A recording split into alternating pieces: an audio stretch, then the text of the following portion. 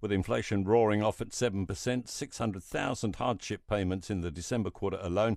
It's clear a lot of people are really squeezed at the First Union. Research and policy analyst Edward Millar has been listening to David Seymour. He's with us this morning. Good morning. Morena. National says Labour increased the minimum wage too much too soon. It shot up from 15 and a bit to 21 odd now, and that leaves no room for any further increase. What do you make of that? I think it's an unrealistic kind of position given the large increases in the inflation that we're seeing. Low-income workers are the ones that are most hard hit by inflation, and they're also the hardest hit by the inflation policy response, the cranking up of interest rates. Now is the time for a pretty significant increase. We're advocating for the government to close the gap between the minimum wage and the living wage, which would be something in the order of a 10 to 11% wage increase.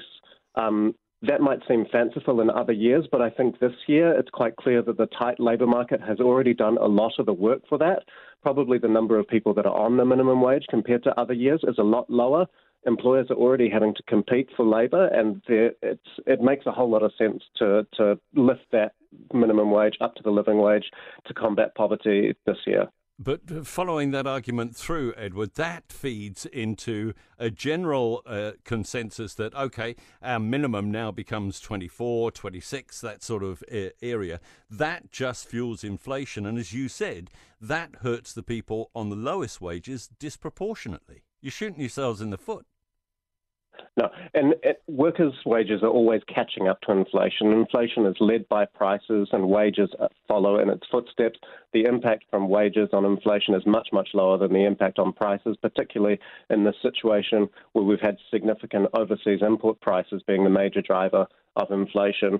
We need workers to be able to catch up. It doesn't make sense just to say, well, that's going to drive a little bit more inflation, therefore you have to be stuck on a very low wage as the response. Wouldn't it be better to lobby your mates in Labour to spend a bit less, to create a tax-free threshold perhaps? Maybe 20 grand before you pay any tax? A tax-free threshold is probably a good idea.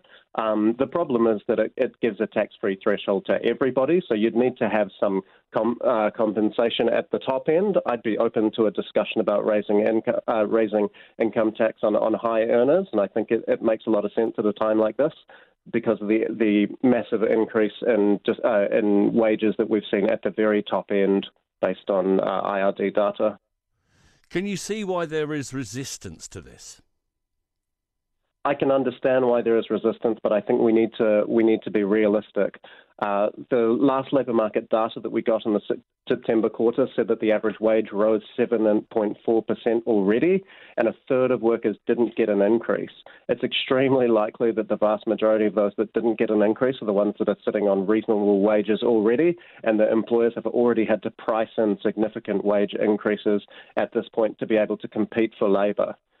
It doesn't make a huge lot of sense to just forget about a minimum wage increase at this time when most workers have already come off the minimum wage. Edward Millar, who is policy researcher at the First Union, thanks so much for being with us this morning.